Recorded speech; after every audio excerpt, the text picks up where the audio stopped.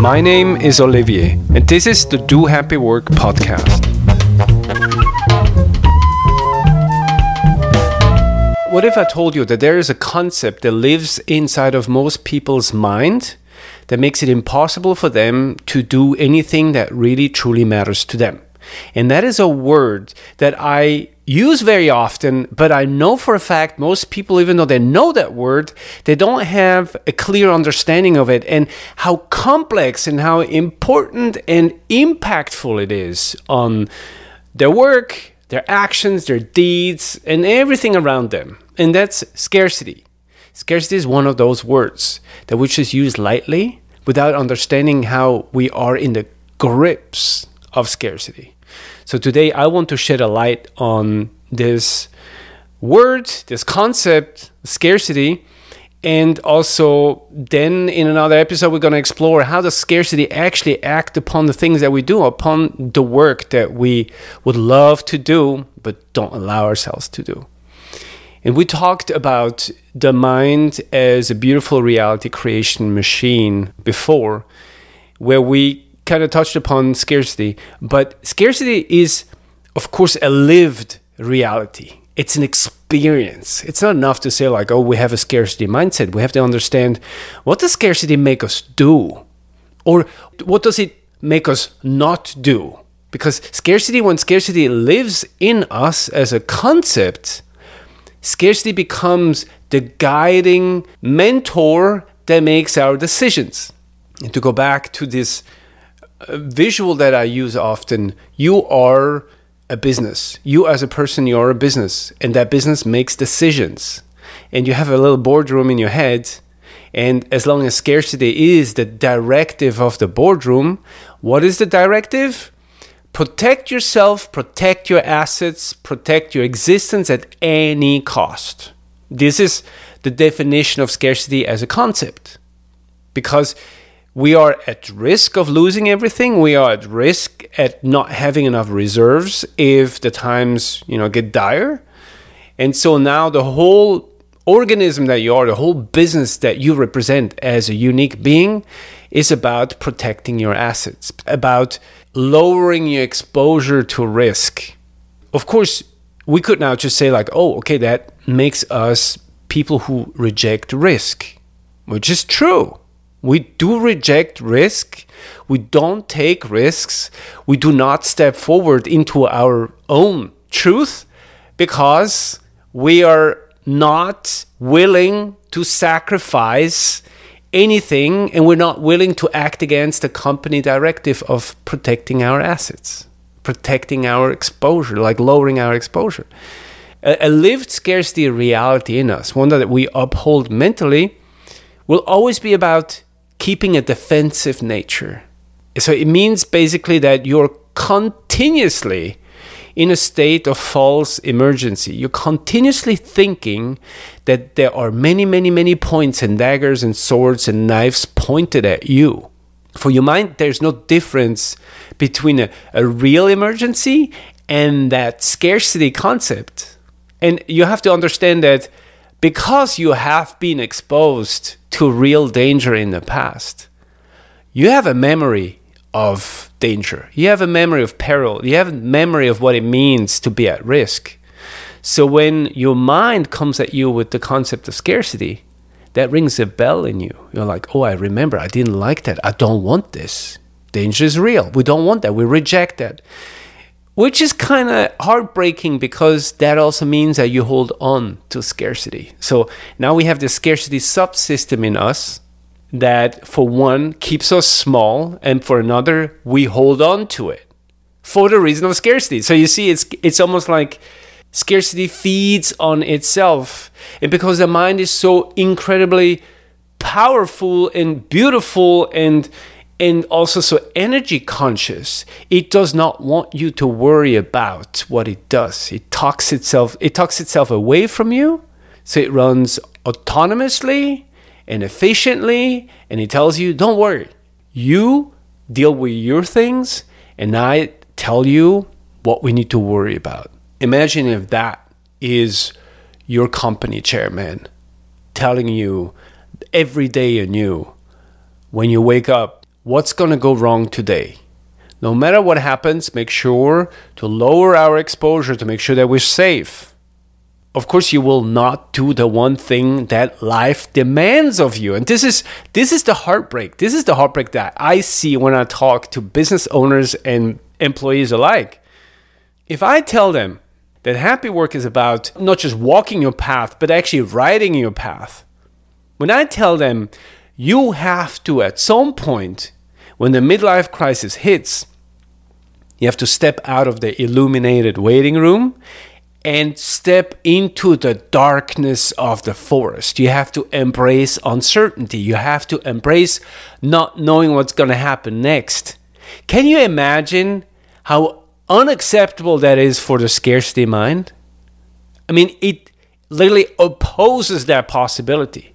So if life is all about change, if life is all about the uncertainty of what that change will bring, of what will be asked of us, of what we will face tomorrow, having an attitude of scarcity rejects change. So it rejects life.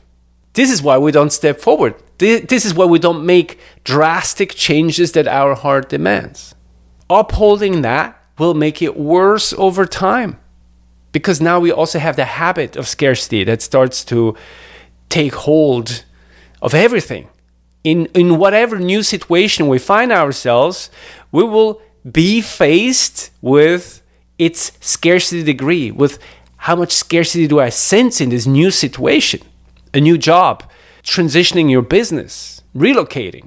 It's all, for the scarcity-minded person, a matter of emergency. In saying so, if I keep telling you, hey, if you really want to tap into your potential and use it for beautiful work, before I even finish that sentence, you will reject it. And I see it. I see it in the people I talk to when I present them with the possibility to actually be and act like an apple tree. They ask me first and foremost, well, where does it begin? I tell them you need to develop the consciousness of nature. And the consciousness of nature is, of course, the one that's connected to our source, which is abundant. But if you are attached with an umbilical cord to your self-imposed scarcity, abundance is not available to you. So anything I will tell you to do, your mindset will gauge and measure, well, how safe is it? And sadly, the prospect of happy work is the unsafest one for the scarcity mind. Why? Because no one has ever walked your path. Your path doesn't even exist. No one has ever been in that forest that I ask you to go. So how should a scarcity-minded person even tinker with the idea of walking into the forest, into the darkness? But isn't that a concept that we know? People who walk into the darkness where there's not even a trail, a path. We call them trailblazers. We call them pioneers. We have all kinds of names for them. Now the first ones, the ones that change things, who set the path for others to then follow. Imagine if we all abided by the principles of scarcity, there would be no development. We would all be trapped in a place of survival.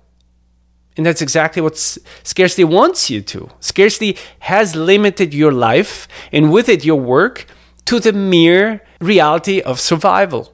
When everything around us reminds us that survival, that's just the base layer of life. Thriving is what we're here to do. We're here to experience the whole range, the entire range from A to Z, and that includes heartbreak and loss and everything of human emotions. But all these emotions are locked out of your scope of possibilities when scarcity is the glasses, the binoculars, the perspective on life that you entertain.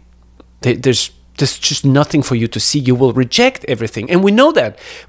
I'm sure there are some listeners right now who can relate to this because their parents or someone who had considerable influence on their development, on their education, was driven by scarcity. When we are raised by people who have a scarcity outlook on life, they forward the same reduced perspective on us. And because we are very likely to listen to them, we adopt that perspective. But what happens then? How is scarcity something that actually becomes a part of our process of the decision making? Because in the end, everything is about the way we make decisions. The way in which we either follow our heart and say, yes, heart, I hear you, I will do as you tell me. Or no, heart, you're not real, or you're foolish, and I will do what is right, what is without risk. There is one concept that is at the core of scarcity, and it's having expectations. When people have expectations, it is actually the scarcity self, the attitude, that projects an idea on the world how things should be. That is something only the scarcity mind is capable of doing. Having expectations is the entitled self that is so scared of the future, a non-existing future, but so drenched in hurtful, toxic stories of the past that it becomes unavailable to the present moment, and all it does is trying to shine a light into that future. And how do we shine a light into the future? A thing that's not even possible, but we do it by having expectations. I expect something of the future. I expect something of you. And when we do that, we rip ourselves out of the present moment, because now our entire attention, all of our being, lives in the suspended state between past and future. We're now devoured by the traumatic teachings of the past that nurture our conditioning, our scarcity, but we're also consumed by the fear of an uncertain future. And that makes us completely unavailable to our potential. We're completely ripped out of our present. We are not present. The present is not available to us. And expectations is so dangerous. Having expectations is so dangerous because it contains that syllable X. And X means out, outside. So when the scarcity mindset reigns in you and shifts your perspective to X, to be outside, you shift your entire life's perspective on the things outside of you. That's at the heart of people who walk around and live their lives with heartache because they have now given up their self-ownership and put it in the hands of the world. So having expectations is a trait of scarcity, and it is that one thing we do where we tell ourselves we want to be victims of the world. I will let the world decide who I am, how I feel, and where I'm going. That's what expectations do to you, having expectations. And maybe to have concrete examples, a relationship that is based on scarcity will immediately project expectations on the partners. You expect of the partner to behave in a certain way, to love you, to show their love in certain ways, to exchange with you in a certain way. But you know what that does to you? It makes your entire being dependent on whether or not the expectations are met. And guess what? Expectations are mostly not met because they are outside of the range of your control. After all, you expect something of someone who's not you. You're expecting something of your partner, of the world. You expect something of the weather. You expect something of your vacations, of your children. But they are all their own thing. And that's why expectations are so dangerous. It's a clear indicator that you have given up your self-ownership. You are now nothing but a dead leaf that is swirling around in the current of a wild stream. You have no self-ownership anymore. The loss of self-ownership happens very early when we adopt scarcity as a thinking model, as a life model. But it doesn't just stop there, because when you expect, you do something in order to realize whether or not your expectations are being met. You compare. So people who have scarcity in them, who then start projecting expectations on the world and lose their self-ownership, they start to live in comparison mode. They compare themselves to the world. This is how they know whether or not they're faring well. Because after all, they have decided that the world will decide whether or not they're going to be happy, whether or not they're going to be okay. So now when you're in comparison mode, something very interesting happens. You stop living for yourself, and you now start to live in relation to something else. Relation. You compare yourself, for example, to your neighbor, because your neighbor has a nicer car. Now, your own happiness and your satisfaction is not your own thing anymore. It's now attached to your neighbor. If you have a nicer car than your neighbor, then you will be happy. If your neighbor suddenly buys a nicer car than you, you're unhappy.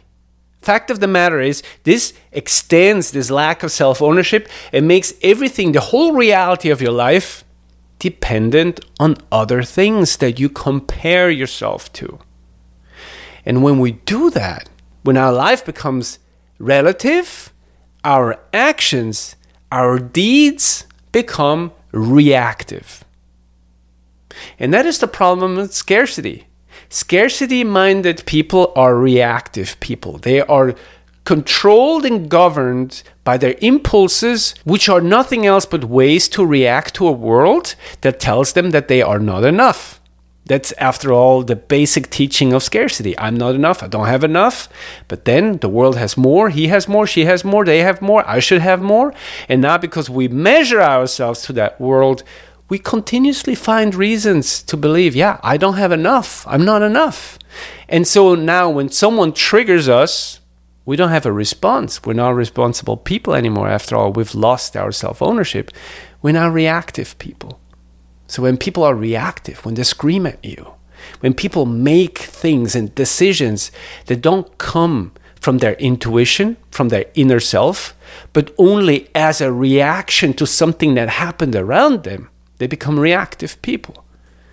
And by definition, we don't like reactive people. Reactive people raise their hand, they raise their voices, they are impulsive, they destroy things, they break themselves. That is all in that chain of scarcity. It's all a consequence that the scarcity mind uses to uphold the reality of scarcity. And then to seal the deal, once we are reactive people, there's a very last thing that we do to kind of glaze everything over. We judge. Scarcity that leads us to become expecting people that compare ourselves to the world become judgmental. And when we judge, that means that we actually utter a judgment over something that's not for us to judge, but which owns us. We become owned by the judgment. A judgment of someone else is like a dark hole that sucks you into its center. It's a black hole.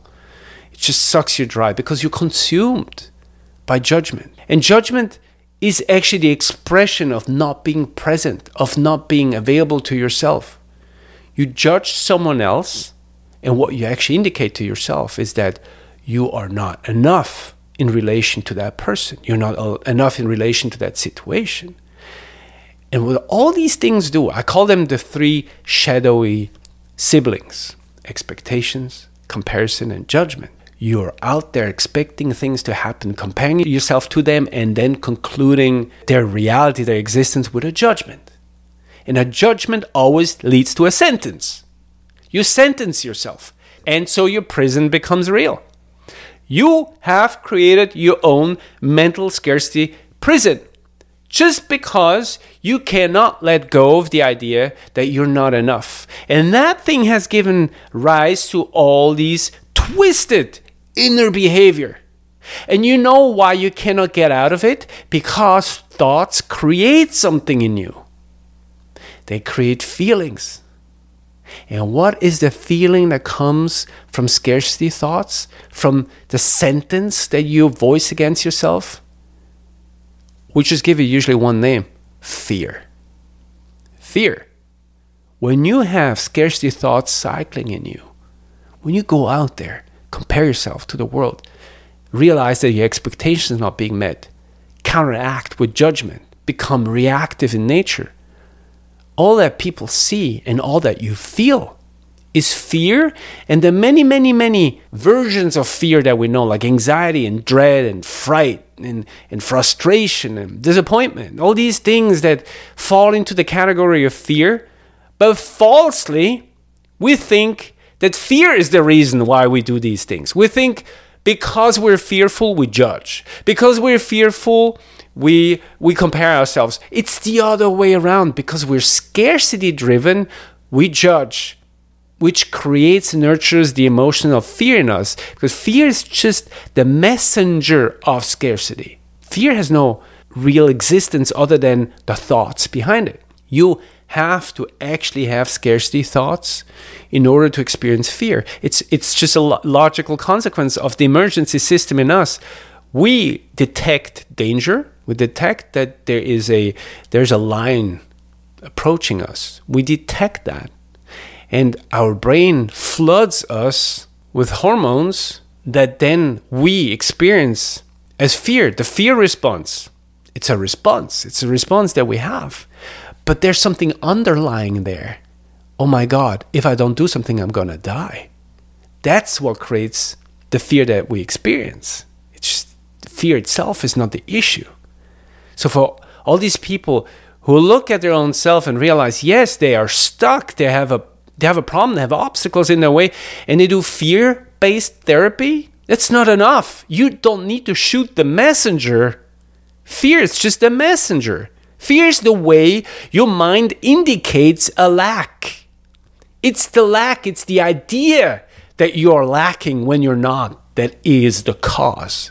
And of course, deconditioning yourself to let go of that conviction that you are not enough, that you will never have enough, and overriding those stories that nurture that conviction. That's the base layer. That's where everything comes from. Because when that happens, those punishments, those sentences that you impose on yourself, they go up in smoke. Because now they have no basis anymore. After all, you don't have expectations anymore. You stop comparing and you don't judge anymore. So automatically, where there's no judge, there's no sentence. I advise anyone listening to this to become aware of your decision making and the source of your decision making. Maybe you look at your own life and realize all the big decisions in your life that you've made or that you have not made. What is the quality of that whispering? You know, that thing, that voice that whispered in your ear. Was it something that held you back, that was trying to protect you? Or was it something that actually tried to push you forward? Because if it was something that tried to hold you back, it was the voice of scarcity. Also go back enough to realize, do you tend to have a reactive demeanor when you are confronted with decision making? Is your decision making more often than not based on reactive behavior? Are you sometimes comparing yourself to a situation and deducting information from that comparison to make a choice? What is your relationship with expectations, with comparing yourself to the world, and also with judgment? Do you see these three agents, these shadowy agents, take part in your decision making? What is your relationship to them?